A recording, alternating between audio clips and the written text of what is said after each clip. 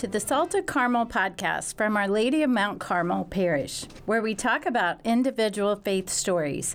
I'm Jody Curtis, a parishioner, and with me is my ever-clever co-host, David Cook, the stewardship director at our parish.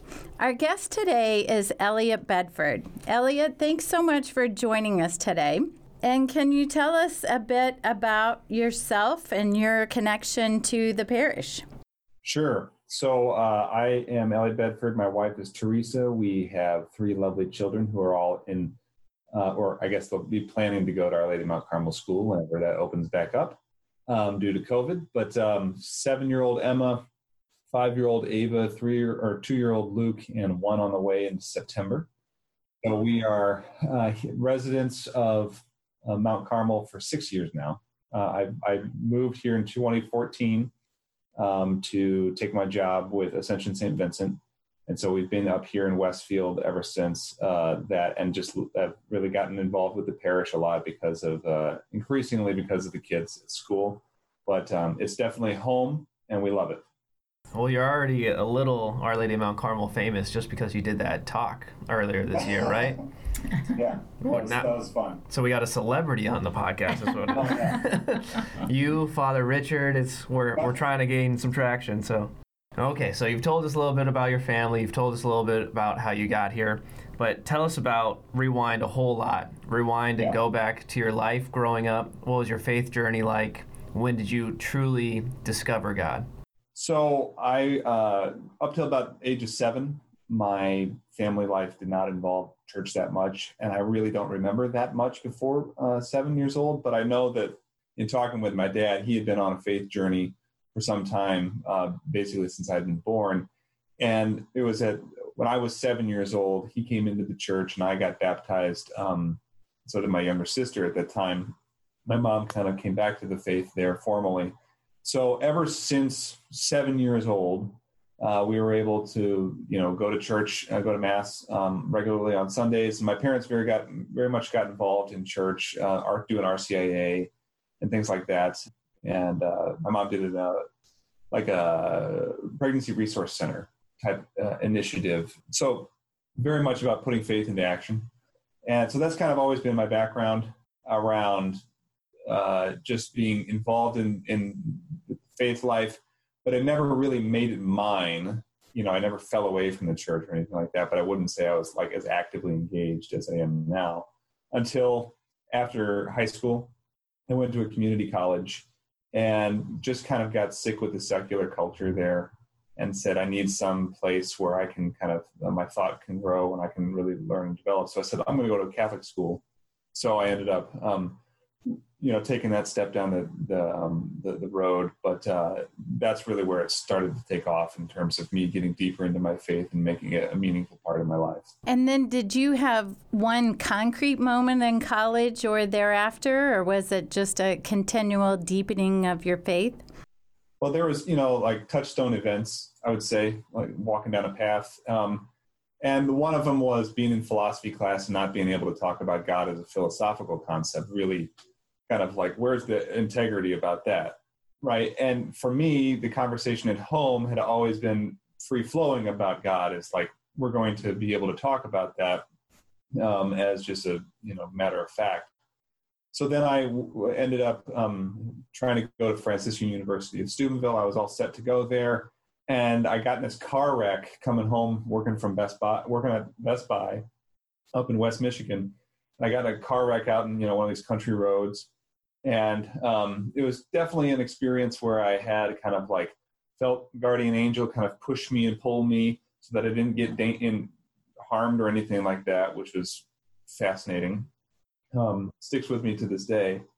But then after that, I was like, okay, the spiritual world is very real and very impactful, and I need to learn and grow in this. So that was another one. And then I didn't do any dating in high school. Not that I didn't want to, but I was just not, that wasn't my game. I was making friends and playing football. And so when I got to Franciscan, in my philosophy class, there was this good-looking girl who I sat next to. She played soccer, and she took notes, and I didn't. And I was like, all right, I'm going to hang out with her. And then she ended up being my wife. That all worked out. But that was another point where she kind of called me on the carpet and said, look, you have to be better if you want to be with me. You have to, take notes. You have to try. You have to. And so that galvanized me. You have to understand and appreciate your faith. In a way that's almost that makes your wife more attractive rather than, she made me be a man. Exactly. I'm not saying I'm there, but she's closer to it. Calling me out. Exactly. Message for all you ladies out there. Make your potential spouses men. Right. Don't be afraid to, basically speak the truth. Well, that's awesome. So now you want to tell us a little bit about what you do? So, again, that's in part largely to Teresa. She kind of pushed me, as I was doing philosophy, into the realm of ethics. And because that's where I got a lot of energy from. I really love the complex situations that you're dealing with and trying to figure out how do you behave well and become a good person despite all that adversity.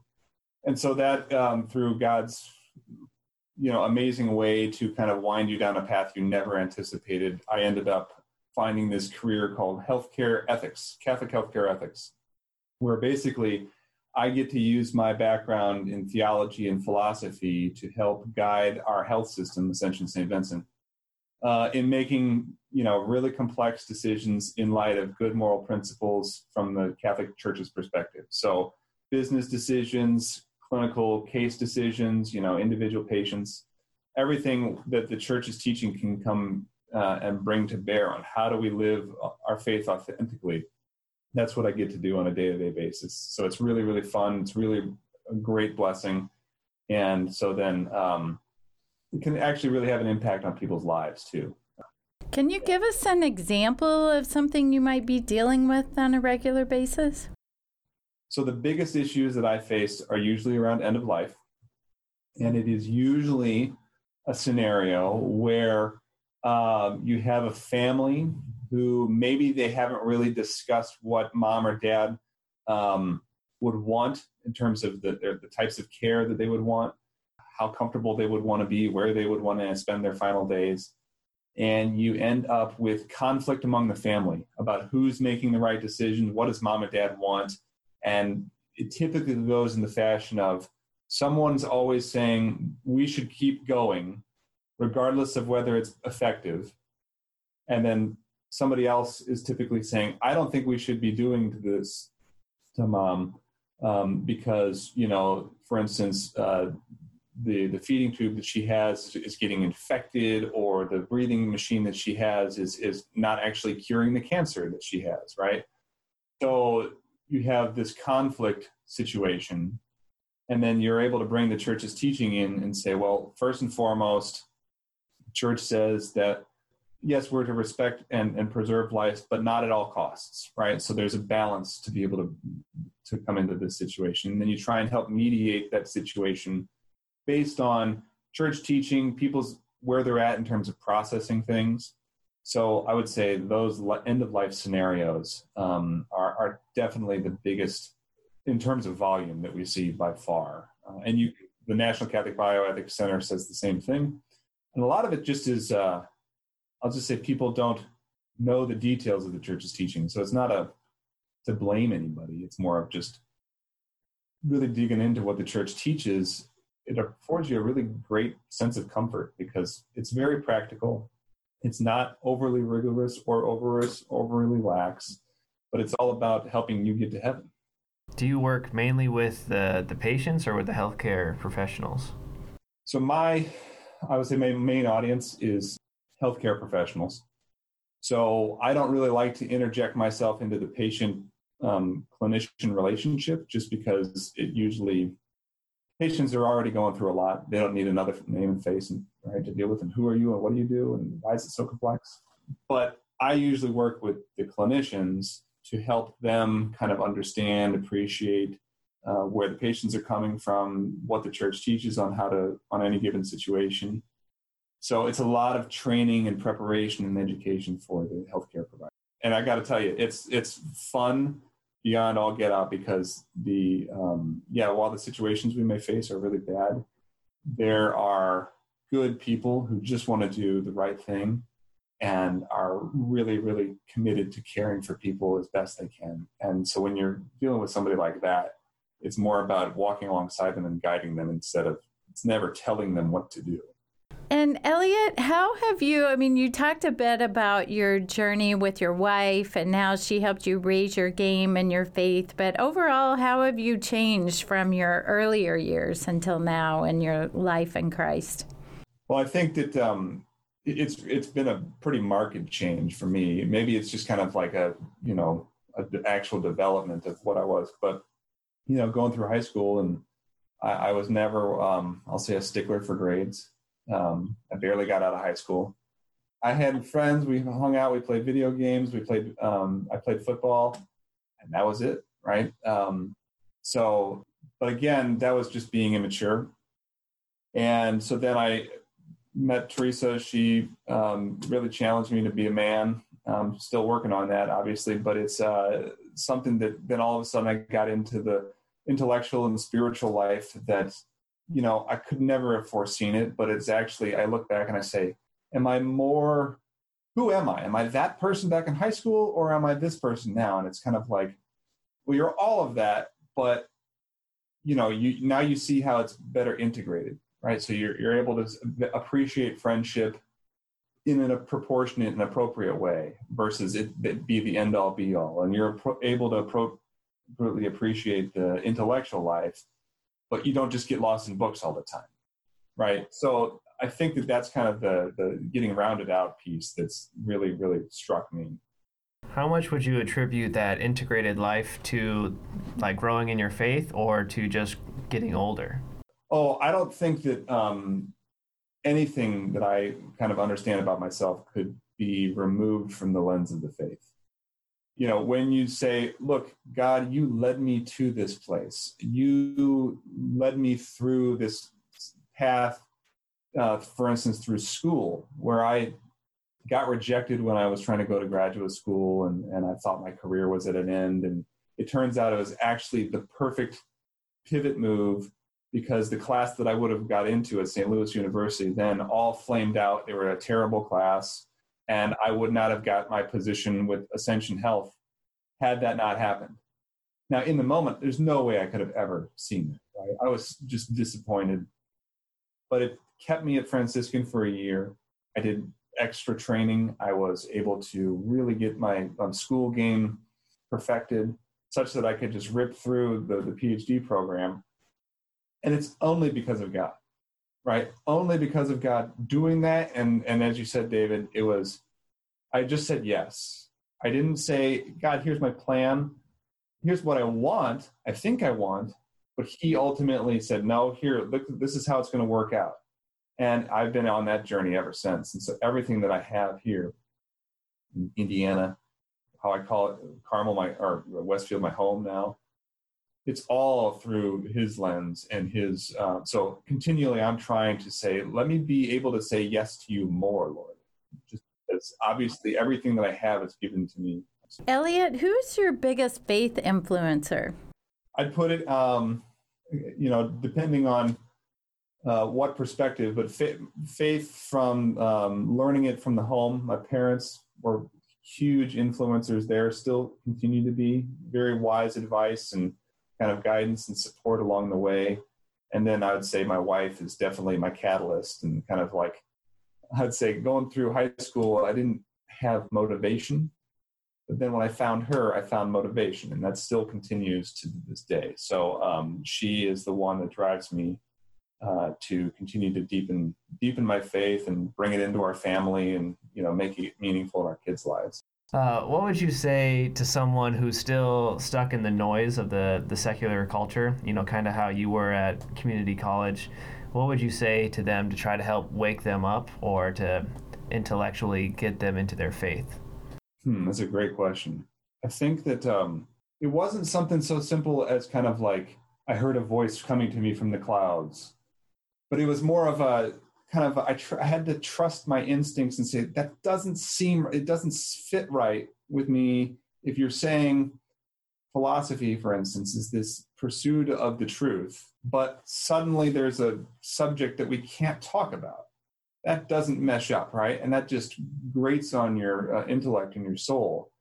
Or if you're feeling those tensions somewhere in, your existence, you're saying something doesn't sit right here. It's beyond kind of rational expression. Tap into that, or at least start reflecting on that. I think that's the biggest piece that I'd go back to, is taking the time to be self-reflective, right? To understand, okay, wait, how is the Holy Spirit speaking to me, in groanings, right? But I think that piece, listening to yourself, taking the time to slow down and be able to reflect, and then having somebody that you trust. Like for me, at that early stage, it was my parents. Now it's definitely my wife, where you just say, I need to process something that's going on in my life, and you're going to be the voice of God to me here. Again, I don't hear him out of the clouds, but I hear him through you. So I would say those 2 points. Listening to your own internal promptings, reflect on it, and then talk it out with a trusted somebody who has your best interest at heart. The second random question is being a healthcare ethicist. Did I say that right? You got it. Okay, perfect. What do you foresee being like the biggest obstacle for future advances? Advances of what? Just morality in general as we get farther in this technological age. There's a lot of things that would contribute to barriers, but I think that what's interesting when you look at the church's teaching is that the principles never really change. All that happens is different context in which you apply them. So you're going to be dealing with life and death, right? That's going to always be, but what that looks like, 100 years ago, we didn't have the same ICUs that we do now, right? So all of a sudden we're presented with new questions around ventilators and feeding tubes and brain death and all this kind of stuff that wasn't even feasible. Or if you go to a less developed country, it's still not the same questions. The technological progress thing, I don't spend too much time and energy on that, so much as you got to know the core principles and the way that the church teaches. I think that one of the things that I think is concerning is more, I'll say, kind of like a learning environment and political discourse, if you will. So the whole idea where the internet allows you to be able to just stay in an echo chamber and just read, for instance, the news feeds that you like versus actually sitting down and hearing people's differing perspectives. There's so much value in that latter one of just listening to people, understanding where they're coming from, being able to dialogue with them, that if you don't have that, all of a sudden we're not going to be able to come to mutual decisions about how to care best for this patient because we can't even talk to each other. So I think that that's probably the biggest concern that I have is the inability to relate to one another so that we can problem solve. That's a huge concern especially for youth coming up. So, Elliot, we called this the salted caramel because we want people to be thinking about the salt of the earth and also asking people, how do you stay salty in your faith? So what are you doing right now to stay salty? So my favorite thing to do on that is recently here, Exodus 90 is this program that has been run at the parish. Jonathan Titus has kind of been the lead there, but I went through it with a group of guys led by Joe Wrights, and it was just the best experience in terms of fraternity and prayer and asceticism. Just really challenged you. Like I said, this was not something that I had ever in my life, but it combined all those pieces that I talked about. So high school, I had that fraternity of the football team, and we were struggling, towards an end goal of winning games. But it was just kind of with guys that were at my high school that I didn't have necessarily a deeper connection to, right? And I had been missing that ever since. I'd been focusing on the prayer life through college. Asceticism was never something big for me. But then when you got into Exodus 90, it hit every single, element that the male soul desires. And it just really, really worked. And so the guys that I'm with, they are all men who are striving to be friends in virtue, who are, family men to their core, who want to improve their life and love of Jesus. And boy, if it is not inspiring. So I would highly recommend that program to any guy out there who's really looking to get involved in the parish, deepen their faith, challenge themselves in a way that it's hard, quite frankly. Well, we usually like to do a call to action at this point, but I think you kind of already hit your call to action with how would you give advice to get out of the static of the secular world, and that was to take time to reflect and then have someone you trust to process through all your problems in this faith journey with you. Is that correct? That's exactly it. Perfect. So this week, you guys have to at least take 10 minutes to self-reflect on your life and where the Lord is taking you and where He wants to take you. Let's end with a prayer. God, our Father, I pray that through the Holy Spirit I might hear the call of the new evangelization to deepen my faith, grow in confidence to proclaim the gospel, and boldly witness to the saving grace of your Son, Jesus Christ, who lives and reigns with you in the unity of the Holy Spirit, one God, forever and ever. Amen. Thanks for listening today. And stay salty.